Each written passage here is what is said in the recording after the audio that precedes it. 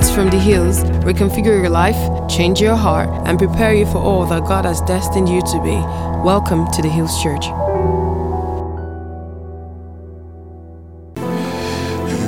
Praise God from whom all blessings flow. Praise Him, all creatures here below.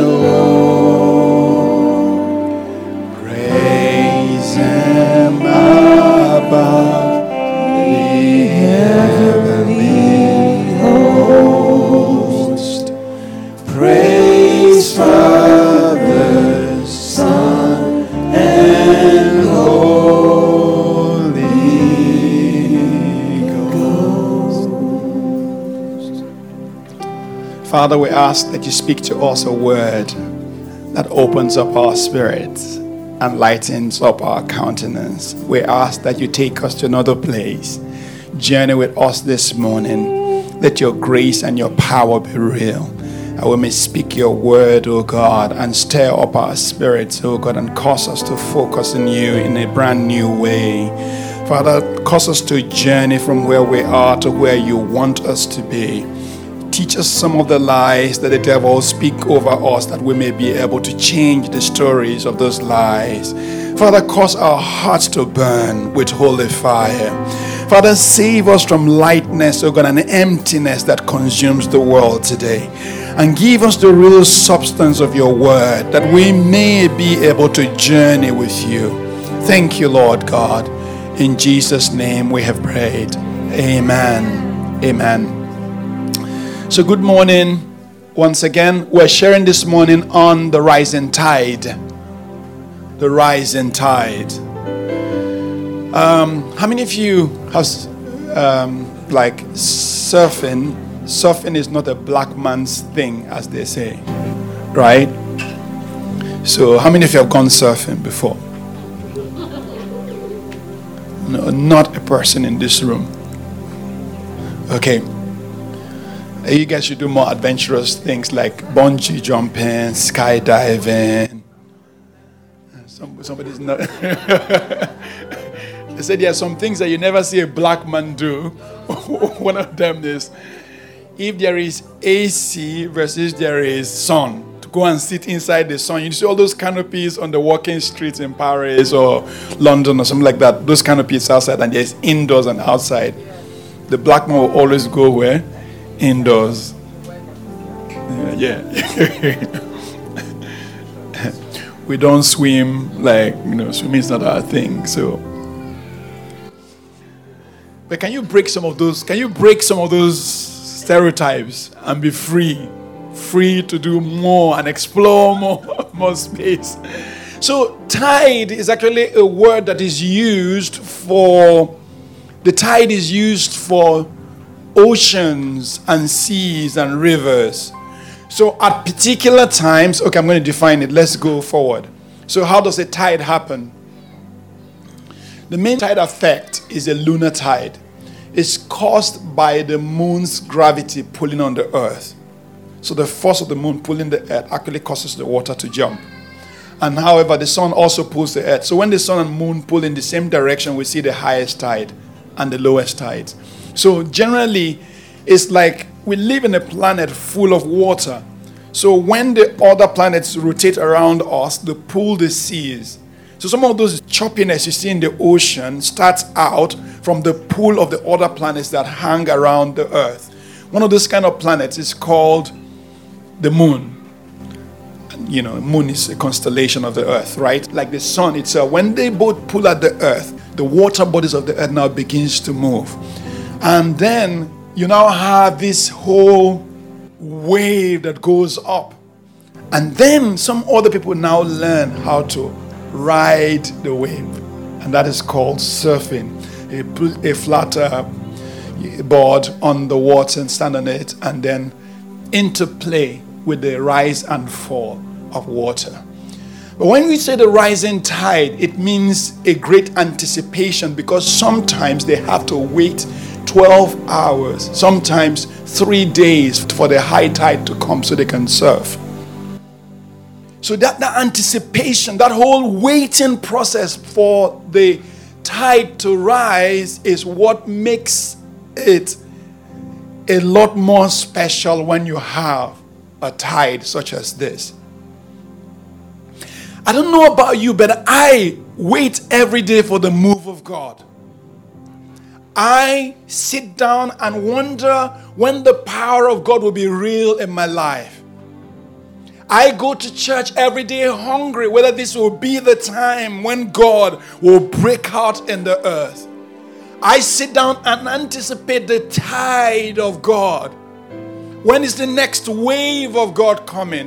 When is God going to make me get my adrenaline rush? When is God going to take me towards actualization? When is God going to raise me up beyond the normal, the flat, tepid water? When is God going to ever take me past the point of praying and not knowing for sure whether He's hearing me? When is God ever going to take me past the point of going to church and dressing nice and doing church on Sunday? When is God going to ever take me past the point of doing religion and just doing what men do? When is God going to ever take me beyond the point of just praying because I know it's a good thing to pray? When is God going to ever take me past the point of just being a church man, a good man? When is fire going to blow out of my life? When is the grace and the glory of God going to happen? When is God going to raise up the standard of His in the earth? When will all the wicked see God and say, this God is awesome? When will the world know of the greatness of my God? When? I live every day hungry.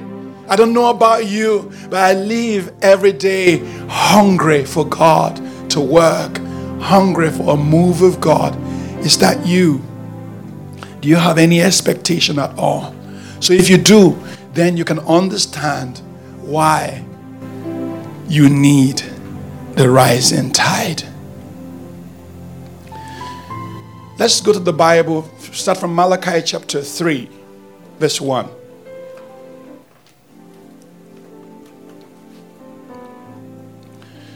Behold, I send my messenger, and he will prepare the way before me. And the Lord whom you seek will suddenly come to his temple, even the messenger of the covenant in whom you delight. Behold, he is coming, says the Lord of hosts. God is saying there's a coming time when he's going to send his messenger. Messenger will prepare the way.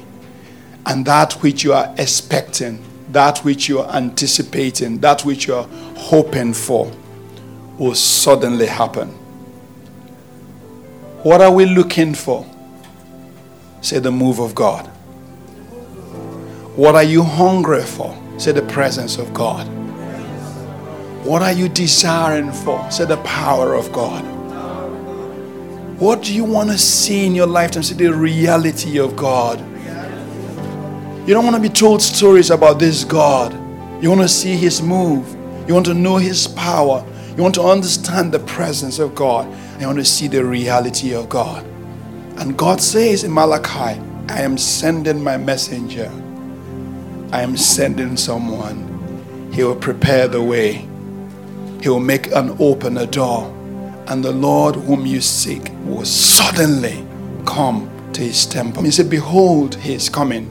Luke chapter 3 verse 4 to 6. Luke was quoting from Isaiah chapter 40. So this scripture is directly a parallel of Isaiah 40. It says, Isaiah had spoken of John when he said, he is the voice shouting in the wilderness, prepare the way for the Lord's coming. Clear the road for him. The valleys shall be filled, and the mountains and hills made level.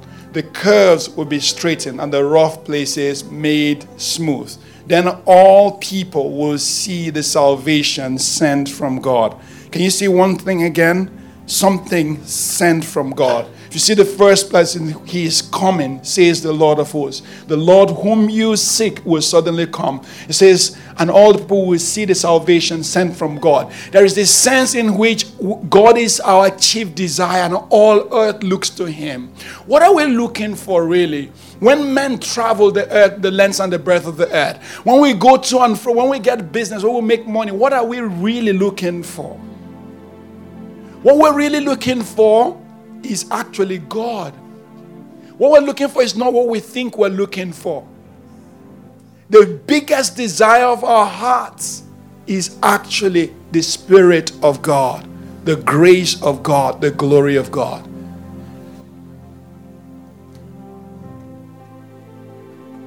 So Jesus is coming twice. Say twice. This is not heresy, so please hear me out before you think like he's coming twice. There are 2 second comings of Jesus Christ. He came once. So if you add it all together, you can call it 3 comings. Jesus is coming again. But first, before he comes for the church, he has to come into the church. Before Jesus comes for the church, he has to come into the church. There are 2 comings of Christ. One is coming into. And when he comes into his church, the Bible says he will prepare for himself a bride without spot or wrinkle. He will cleanse his bride. He will sit over his bride and remove every impurity. Then he will come for the bride. Jesus knows that we have no capacity of our own to prepare ourselves. Jesus knows that down to us, we are not going to be rated. We're going to always be rising and falling. Jesus knows that we don't have stay power. Many of us, when God is asking us to follow him, we follow him today. When the situation gets rough, we stop following. When it's dark and dreary, we stop connecting. When the situation is challenging, we unbundle. So Jesus, first of all, will come into the church.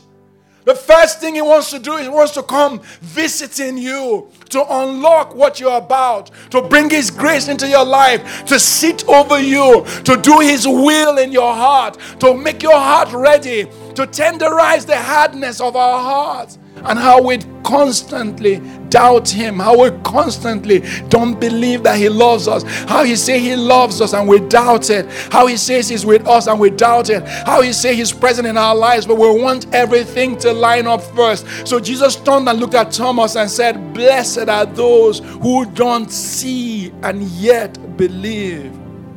The first coming of Christ is to come into us. Jesus now is ready to come. That is the tide. And I'm just saying it so that you're prepared, so that someone here will be hungry, so that someone here will be desirous, that what you're looking for is the coming of Christ into the church. What you're hungry for is the coming of Christ into your life. What you're waiting for is the move of God into your world. What you're desiring is actually God at work in your life. Say amen. So we cover this with many things. We cover this with, as a church, you can actually cover this up with hype. So the kingdom of God in some places build around hype. Here's the next man of God coming. And then you make a movie about it. Give me some sound, some real sound. Here's the drama.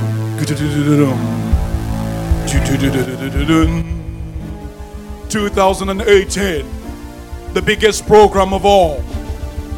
The Holy Spirit himself is coming into Lagos, Nigeria.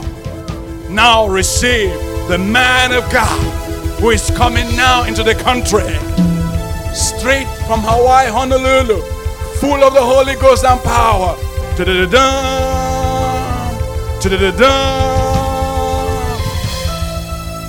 Make sure you don't miss it.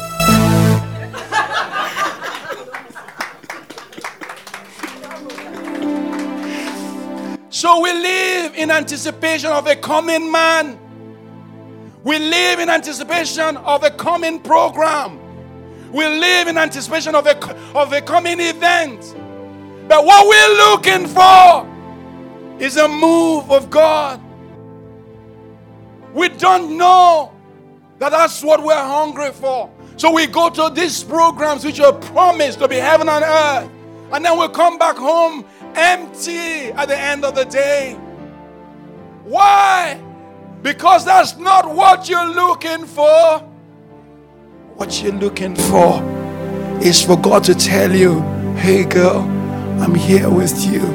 Do you know everything is going to be okay? You know I'm going to take care of you and your husband. Do you know that the things that you're going through are not permanent? Do you know every one of your kids that you're worried about are going to get to the echelon of their career? Do you know their lives already assured? Do you know I've arranged men and women of destiny ahead of them, that everything they're supposed to be coming, they're going to reach it? Do you know you don't have to worry?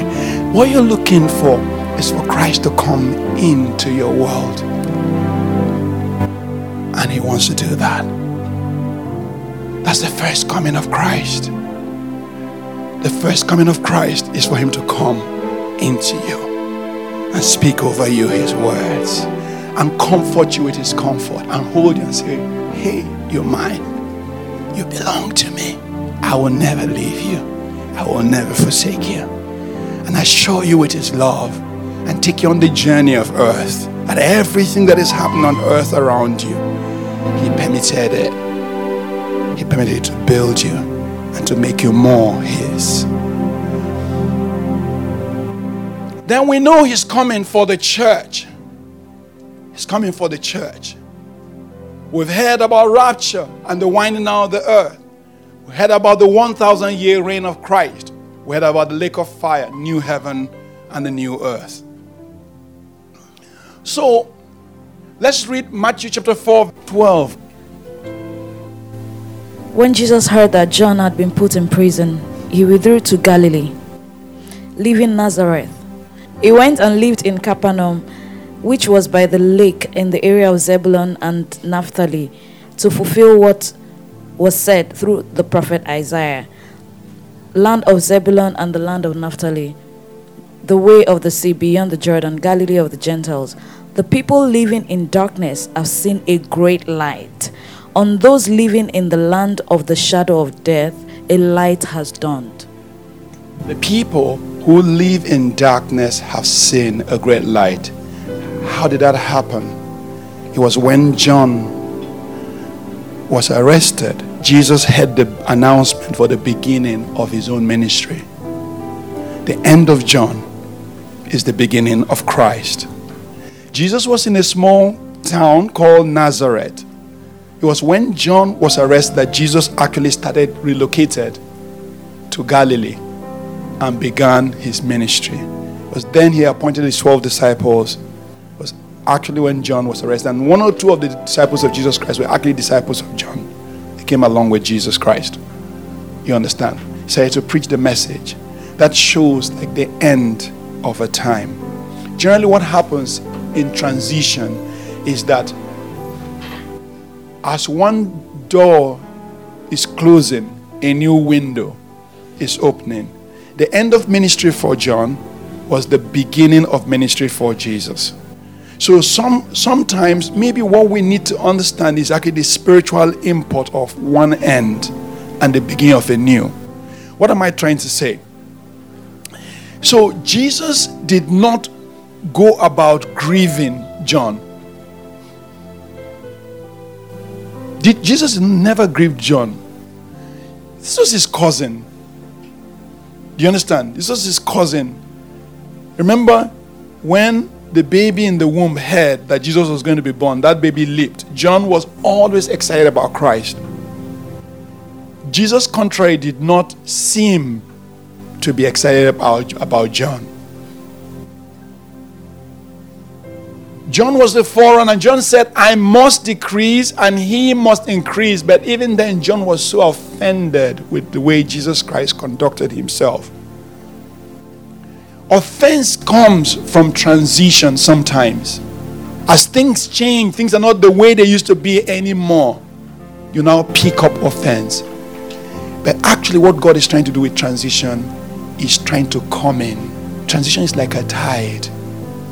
This was the tide between Christ and John the Baptist. This was one of the most important tides that is not costly hidden in the Bible. Because think about it, for 400 years, if you read the Old Testament between Matthew and Malachi, there's a page. And Bible historians say that page represents 400 years. For 400 years, God was not talking to man. For 400 years, there was nothing happening. For 400 years, people prayed, but there was no response to that prayer in the way that they expected. God was not on talking terms with man. Then one man called Zechariah went into the temple. He was chosen by Lot to go and offer up sacrifice. In the day that he stepped into that temple, something happened. He saw an angel, and he came back from there dumb. He was not deaf, but he became dumb. So all people could see is that he saw a ghost. And they told him the name of the son who is going to be born to him was a man called John. John was going to be the starter of a new time. John was going to be the forerunner of a new time. John was going to be the beginner of a new time. But it wasn't about John. It wasn't about John at all. It wasn't about John. So sometimes many of us sit in a John position. It's not about John. It's about the journey. It's not about your John. It's not about the starting. It's not about who announced. It's not about who started. It's actually about who finished the race. Many times God will appoint you as a king.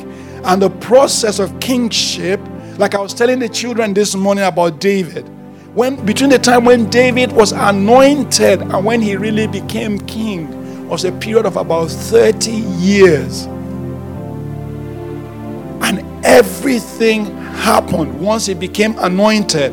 The first thing was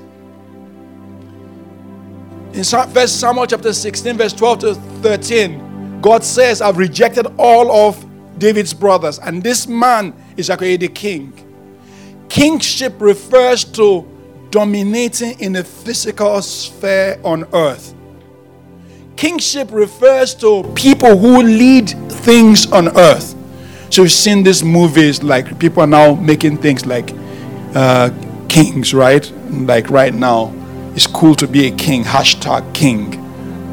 You understand? So wives on their husbands' birthday will say, happy birthday, my king. And then some people will do short movies called King Woman, and the women will also be king. So it's cool now in social media to be a king. But actually there are earthly kings.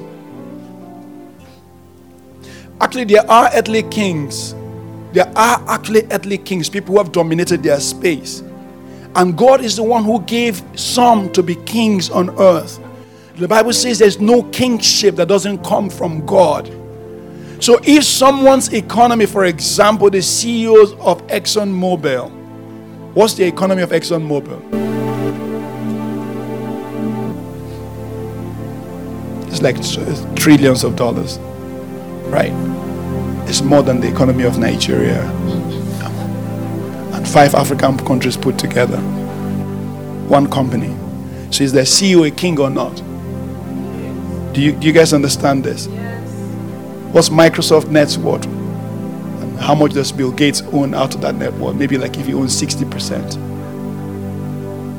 He has billions of dollars. So when people rise to some place, they're actually kings. Who made them kings? The situation which they live in makes them kings. So if Bill Gates were to come to Nigeria, all of a sudden, he's not the president of his country, but the president of Nigeria wants to meet him. You know, remember last year, I was working with Facebook. They had a project in Lagos where they wanted to do 5,000 hotspots, and I was a project manager for that project last year. So when the vice president of Facebook comes to Nigeria, everybody wants to meet with him. There's so many people who are coming from Facebook to Nigeria, and everybody wants to meet with them. But when the CEO of Facebook, Mark, it doesn't matter how old he is anymore, or whether he wears t-shirts or something. But when they saw him in Lagos talking to the boys at CC Hub, the president too wanted part of the action. You can't have a king coming to Yaba and going to Kenya without seeing the president. So they had to ask him to come back to Abuja and see the president. Why?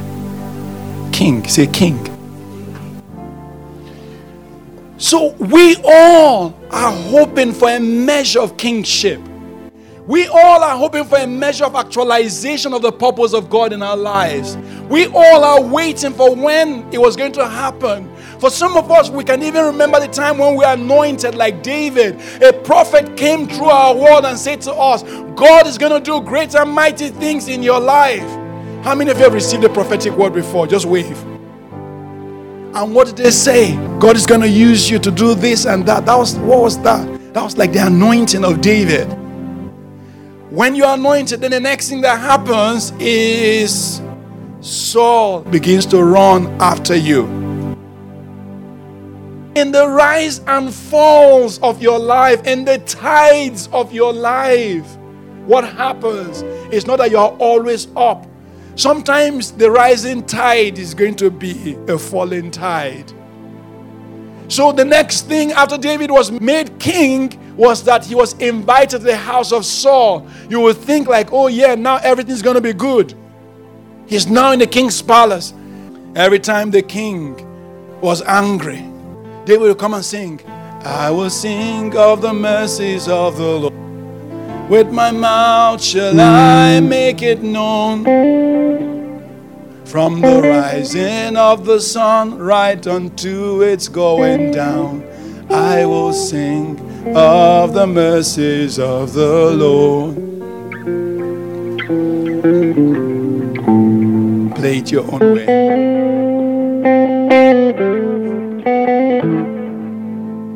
Play it.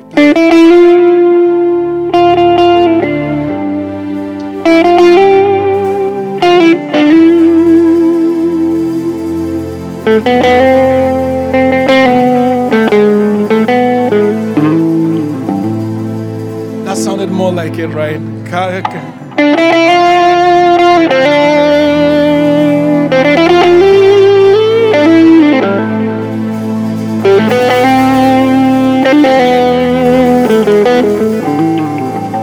Then the king will calm down.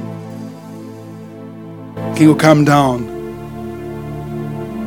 He'll wake up in the morning again. It's a demon after him.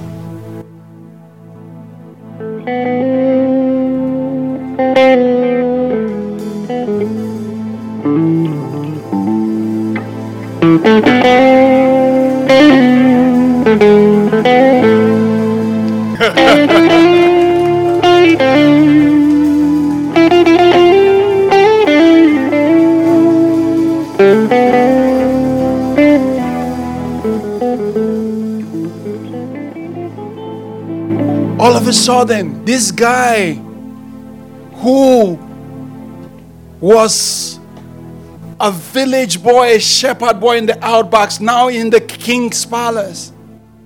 All of a sudden, he's now singing and playing for the king. He feels like, oh, this is the first stage of my kingship. Do you know that's what he was thinking about? Now I'm in the king's palace, but God had in mind something. He was going to learn kingship from the house of a fallen king. The tide of David's life was that once he was appointed king, everything will rise at that time and crash again at Saul's house. But in Saul, David began to see what it was like to be a king. He began to see what it was like to be a rejected king by God. He began to see what it was like to hold court. He began to see the politics of the king's palace. He began to see the king's son, the king's wife. He began to see what it was like to be a king that God had rejected. The bitterness of the man, the sorrow in his heart. And then he'll wake up in the morning and play again. Play again. Oh, I will sing. And David will sing. I will sing, I will sing, I will sing. I will sing, I will sing, I will sing. Glory to God. I will sing, I will sing, I will sing. Yahweh, Yahweh, you are glorious, so glorious in your praise. Kadosh Elohim Sevaot Adonai. He will sing and sing. The atmosphere will change again, and Saul will mellow. And one day Saul just saw this guy is anointed. Saul just knew he was the next king, and jealousy took over his heart, took a javelin and tried to pierce him to the wall. Isn't it amazing that it's in the place where you have the most unction that you also have the biggest temptations? And the place where something has been opened for you is the place where you also have the biggest trials. People will compete for that which God has given to you. This is the rise and fall of life. So David, next, at some particular point in time, Saul had died at the end of 1 Samuel chapter 30. And David set up a lamentation for Saul and Jonathan, his good friend. And he said, "Thy glory, O Israel, is slain upon thy high places. Tell it not in Gath. Publish it not in the streets of Ashkelon. Lest the daughters of the Philistines rejoice. Lest the daughters of the uncircumcised exult. Your love to me, Jonathan, was so beautiful. It was more to me than the love of women." He was so in love with Jonathan, and he mourned them. At the end of that time, guess what happened? His kingship started. His kingship started, and men gathered to him and said, "David, when Saul was king, you're the one who led us in and out into war.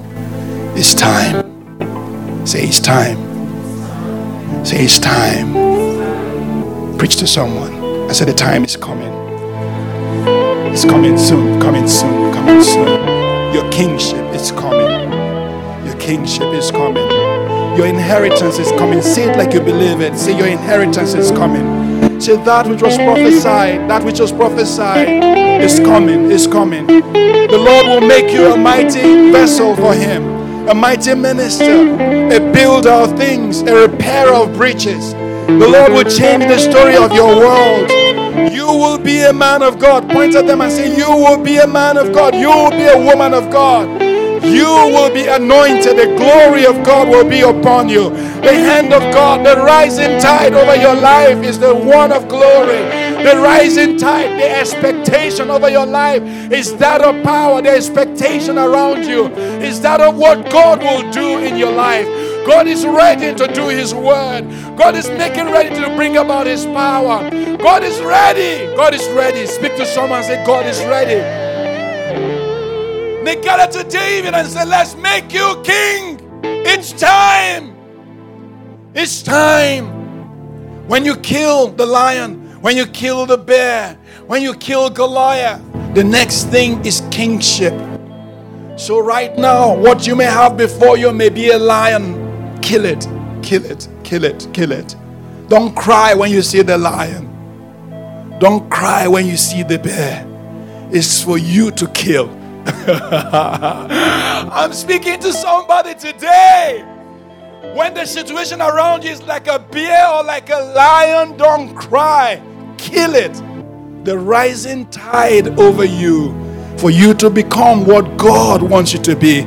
The expectation for you to rise into what God wants you to rise into is for you to kill the lion and the bear. Sometimes some of us we've killed the lion, we've killed the bear, but then we see Goliath and I say, ele. That's what the German people say, ele. That's like OMG. I got ngota. Like, we're dying today. Like, God, is it not enough? I've killed bear, I've killed lion. Is that not how we sound when you pray? God, am I the only one? Goliath again, see him 6 foot tall, 9 foot tall, something like that. His sword was like the weaver's beam. A beam to hold on the building. His sword was like that thing. Beam. weave like a beam, which people who weave, they want the station on the ground and everything around production hangs on it. That's what his spear was like. If he shook it, the whole place shook. Marched, the mountains moved under him. David was just this skinny, rascally boy. And he ran towards him. When he was done with Goliath, the next thing was kingship. The very next day, the women started to sing. Saul has killed thousands. David has killed 10,000. Saul has killed his thousands. David 10,000. Saul has killed his thousands. David 10,000. 10,000. David 10,000. 10,000. David 10,000. Saul has killed his thousands. David 10,000. And then you have to imagine all the women brought their tambourines. Saul has killed his thousands. David 10,000. Saul has killed his thousands. David 10,000. 10,000. David 10,000.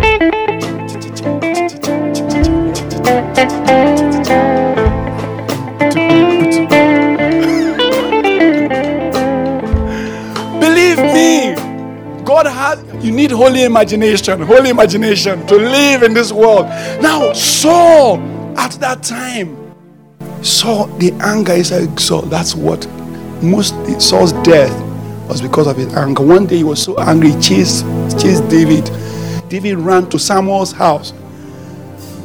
David met the company of prophets at Samuel's house. Saul, in anger, ran to kill David there. When he got there, the prophetic spirit in that place arrested him.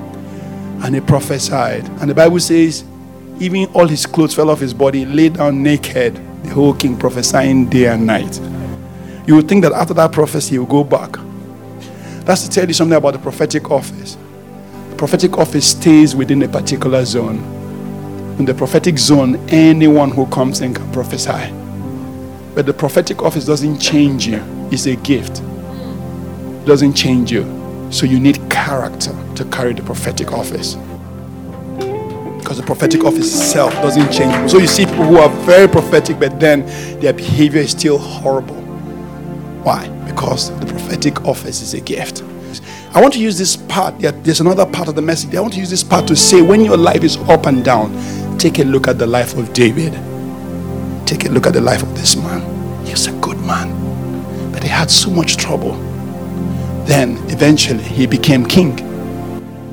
When he was anointed king at Hebron, that's when he himself rose up and went to the city of Zion. In the city of Zion, David became king over all Israel. Do you understand? What God has given you to be, you may not be until the process is done. It's a process to get you to where God has ordained for you to be. Just want to encourage you with the process, wherever you may be in this journey, to make peace with what God wants to do with your life. Say amen. Amen. So God has interesting things for you. But the tide of life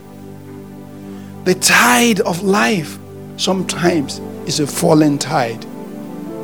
Sometimes it's depression. Sometimes it's lack. Sometimes it's poverty. Sometimes it's challenges. But don't think that that's the end of it. Another wave is coming. Another wave is coming. And that's the wave of kingship. Another wave is coming. Some of you stayed so long in the tide of lack and poverty. And you think like that's your name. No, it's not your name. Poverty is not your name. Do you understand? There's a new wave coming. It's actually in the word of God that he will bless our bread and our water and take infirmity away from the midst of us. is actually in the Word of God, that we know the grace of our Lord Jesus Christ, who though he was rich, yet for our sake he became poor, that we through his poverty might be made rich and abundantly provided for in all things. I am not a prosperity preacher, but I want to tell you that there's another wave coming. Some of you are not believing it this morning, but I want to tell you that there's another wave coming. I want to tell you that God is bringing another wave of kingship, as the coming of Christ is not coming for the church first. He's coming into the church. And when God comes, he will perfect everything that concerns you. He will establish, he will plant you on the word. But this is not all of it. So let's go on. Here's the entire story of David, first of all, right? First Samuel, David was, verse 16, chapter 16, David was anointed king, right? That's the call. Then, 1 Samuel 18:10, David killed Goliath. That was at that time, at the same time he killed Goliath was when the tormenting spirit came over to David. So it seemed like as if there was a U-turn of everything. God makes you a promise, then as if everything turns upside down. That's the first thing that happens. It doesn't make sense logically that God will make you a promise and then anything can stand in the way of God. If God is all powerful, how come he makes you a promise and then you go and do something, you obey him, and then nothing happens and it seems like you're in a bad place? Because it happened not only to you, it happened to Joseph. To this exactly, you can see the same story in the life of Joseph. Every person God calls, what happens that God makes you a promise, and then there's as if there's a reversal of the promise, as if everything goes against what God promised you. And then all of a sudden what happens is that a tormenting spirit from God goes into Saul, and Saul began to torment David and pursue him. We read about the cave of Adullam. We read about David being a fugitive, running the outbacks every single day. And then kingship comes, redemption. First of all the men of Judah in 2 Samuel chapter 2 verse 4 anointed David as king. That's redemption. And then in 1 Samuel chapter 5, 2 Samuel chapter 5, all of Israel. So Judah first, a smaller town, and then all of Israel at Hebron. At Hebron, all the 12 tribes gathered and said, okay, you are actually our king. It's like 30 years between the time when they made him the promise. Bible says a long war broke out between the house of David and the house of Saul. And the house of David waxed stronger and stronger, and the house of Saul waxed weaker and weaker. It was like a war of 12 years between David and Saul. 12 years. So if you're going through something, keep going. The Bible says, I said this last week, say, mark the end of the righteous man. It shall be well with them. Don't mark before it's the end. If you mark before the end, it won't look right. But in the end, when you see the end of a righteous man, the Bible says the end of a righteous man is always peace. It's beautiful in the end. Praise God. Then Jesus, after coming into the church, making you who you should be on the world, making your light to shine in the dark place, after Jesus comes in and breaks through into your world, he now begins to speak to you about the big picture. Paul begins to say, if it is only in this world we have hope, we are of all men most miserable. If your kingship is just about kingship on earth, you are poor and beggarly. If all you want to do is to be king among men and show off your stuff, you are beggarly and you are poor. There is a bigger picture. After you live in the earth, there is a bigger picture. You should live in the light of eternity. The scripture says, why we look not at the things which are seen, for the things which are seen are temporal. We look at the things which are unseen, for the things which are unseen are eternal. Set your eyes upon eternity. God is not only interested in making kings. The rest of the dead did not come back to life until the 1,000 years were complete. This is the first resurrection. Blessed are the holy and those who share in the first resurrection. The second death has no power over them, but they will be priests of God and of Christ and will reign with him for 1,000 years. In Revelation chapter 20 verse 5 to 6, we begin to see a story about the end. There is a coming eternity. After you lived in the earth, the world will not abide forever.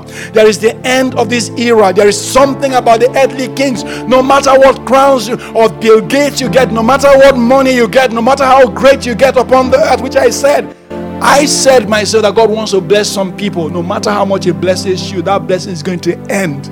It's all earth-based. It's all carnal. It's all earthly. It's all made for meeting human conditions. There's going to come a time when human conditions will no more be enough. The Bible says the earth will roll away with a great and fervent heat, and all of this earth will be destroyed. Live in the light of eternity. That's what will make your earthly kingship worth it. Live in the light of eternity. You may be a David on earth. You may be a Joseph, gone through so many stuff, but what's the end of your story? Is it eternity or just life on earth? So here's how we live. Here's the journey of our life. Here's a little map of our life, right? You're a believer. Then God asks you to grow. Grow in faith. Grow in power. Grow in the presence of God. You grow. And then God asks you to get gifts of the Spirit. Some of you are still struggling with the gifts of the Spirit. Word of knowledge, word of wisdom, prophecy. These are gifts. Receive the gifts of the Spirit. Receive the power of God in your life. That's the first stage. If you don't go over the first stage, how can you even outwork purpose? This is exactly what God is looking for. Then next, you outwork purpose. Then finally, you are taken into eternity. Say eternity. Eternity is such a mystery that many people don't think about. But God actually has in mind that this world is going to end. Many churches are based on man's need. Many churches are just based here. Have you heard those churches which talk about purpose all the time? Can I tell you something? It's only half cup. Purpose is only half cup. Say to someone, purpose is only half cup. It's not everything. Purpose is not what your life is all about. Purpose is what you do on earth. After the earth, there is something else. There's a coming kingdom. There's a coming nation. There's a coming season in the heart of God. And that's what I want to spend a few more minutes talking about, like 5 more minutes. The first thing God does to qualify you for eternity is purification. God hopes that all the things you go through on earth will purge you so that you'll be ready for the kingdom of God. The earth is a cleansing place. It's a cleansing of your thoughts. It's a washing of your ideas so that you can be ready for eternity. So Malachi chapter 3, where we read verse 1, but verse 2, this is verse 2 and 3. It says, but who will be able to endure it when he comes? Who will be able to stand and face him when he appears? For he is like a blazing fire that refines metal, or like a strong soap that bleaches clothes. He will sit like a refiner of silver, burning away the dross.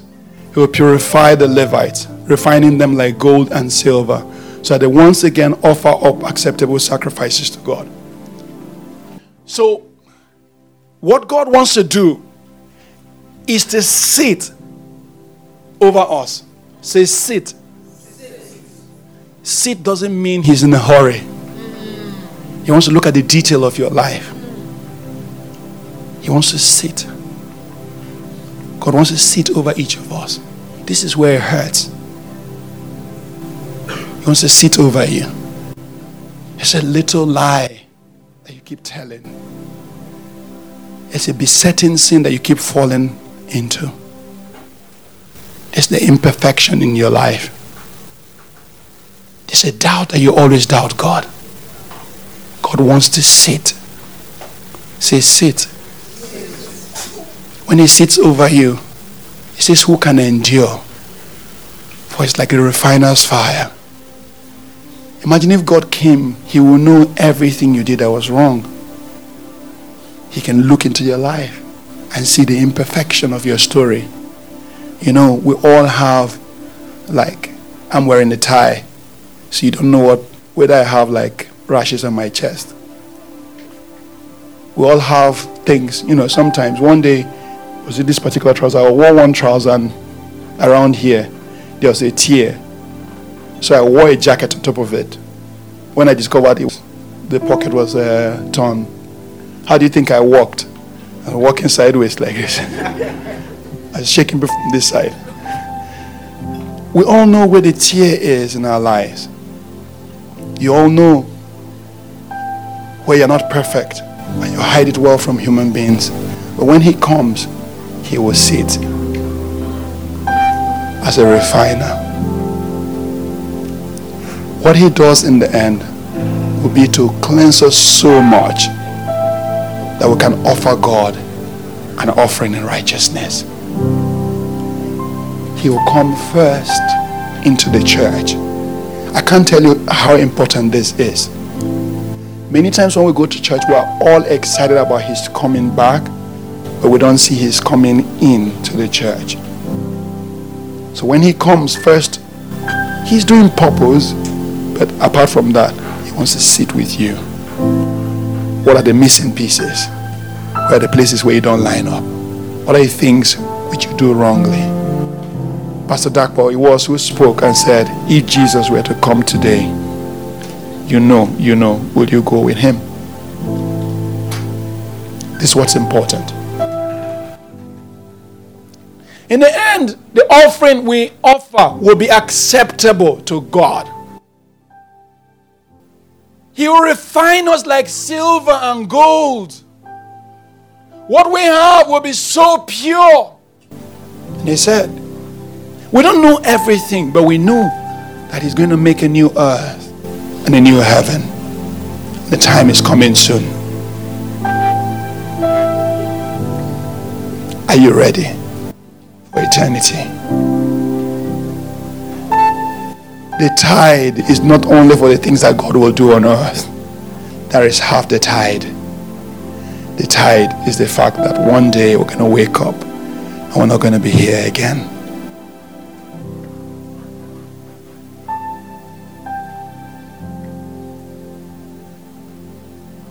Are you ready for eternity?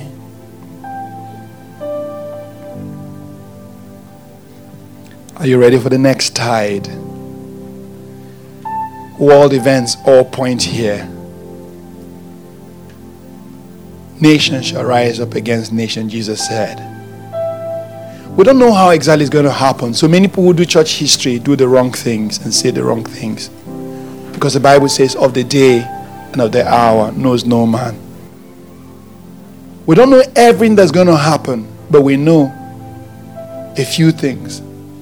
We know there's going to be rapture. We know that the world will end. We know there's going to be a lake of fire. And we know that God is going to make a new heaven and a new earth.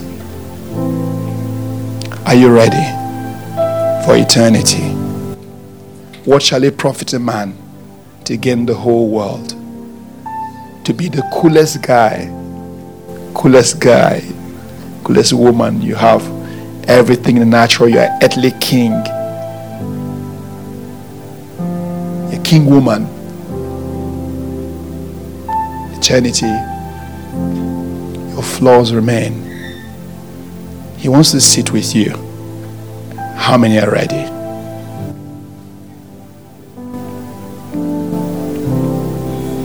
Change my heart, oh God. Make it ever true. Change my heart, oh God. May I be like you. Sing it again. Change my heart, oh God. Make it ever true. Change my heart, oh God. May I be like you. God wants to make earthly kings. God wants men and women who do his purpose on earth. God wants men who change the political landscape of the land. God wants nation healed. God wants oppression to cease. God wants to find people who break through the glass ceiling of oppression against women and children. God wants to heal the violence of fire.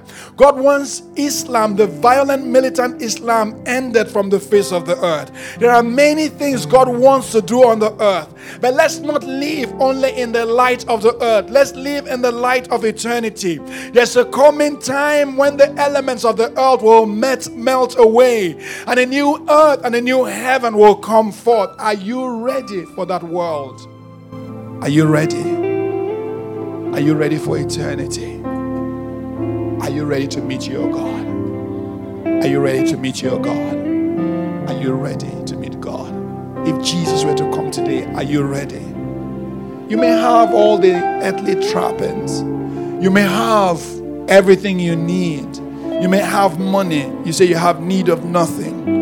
But in the spirit realm, God says, I see you. You're poor. You're wretched. You're blind. You say, buy of me gold refined in the fire, that you may have something worth something. Live in the light of eternity. Live in the light of eternity. A new world is coming. A new world is coming. A new world is coming. A new earth and a new heaven is coming. God is creating a new season. Something else is coming.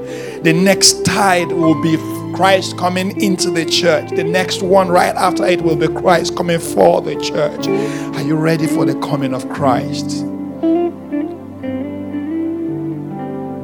Sing that song. Change my heart, oh God. Change my heart, oh God.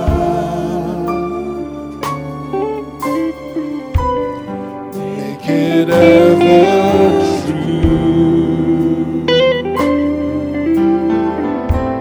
Change my heart, oh God. May I be like you. May I ask someone here to make a decision? Jesus is here this morning. In the smallness of this our chapel, He's here this morning. His glory is here. His power is present. He wants you. He wants you. He wants you. He wants you.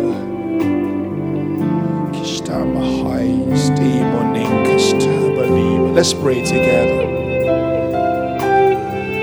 Some of you need to tear down some of the things you held on to. Let's recalibrate this morning. Some of you need to come back to Christ. Some of you have wandered away from Him. He's calling you. I have a new earth for you. I have a purpose to your life on earth. But this is not where it starts and stops. Live in the light of eternity. This is not where it starts and stops. There is more. There is more, says the Spirit of God. Live in the light of eternity.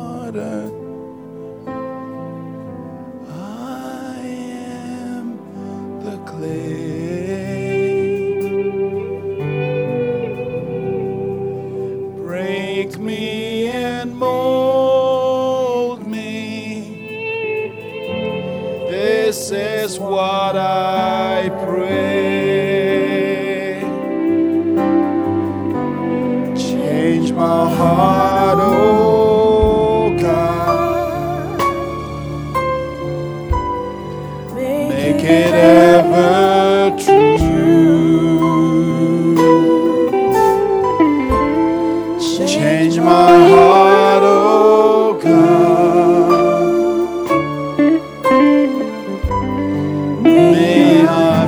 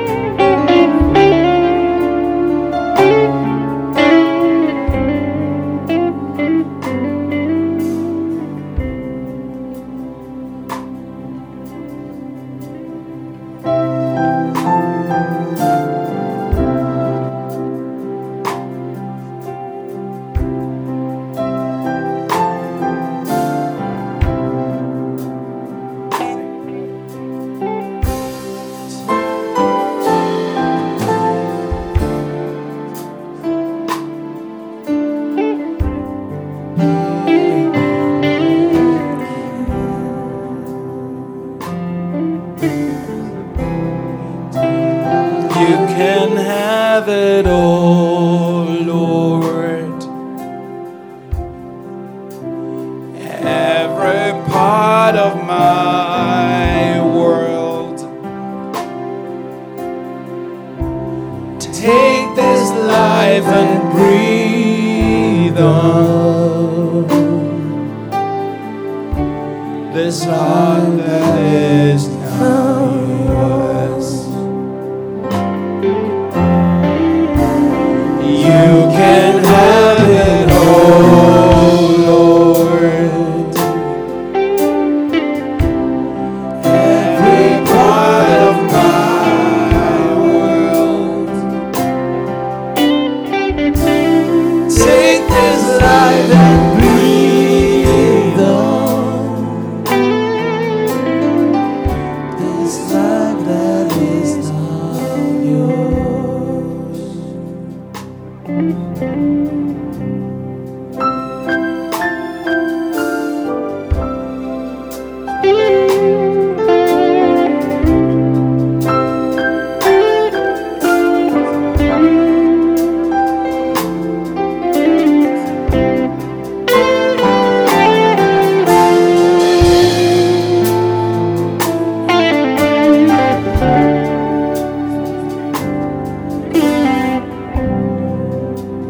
Hallelujah. Hallelujah. It's offering time.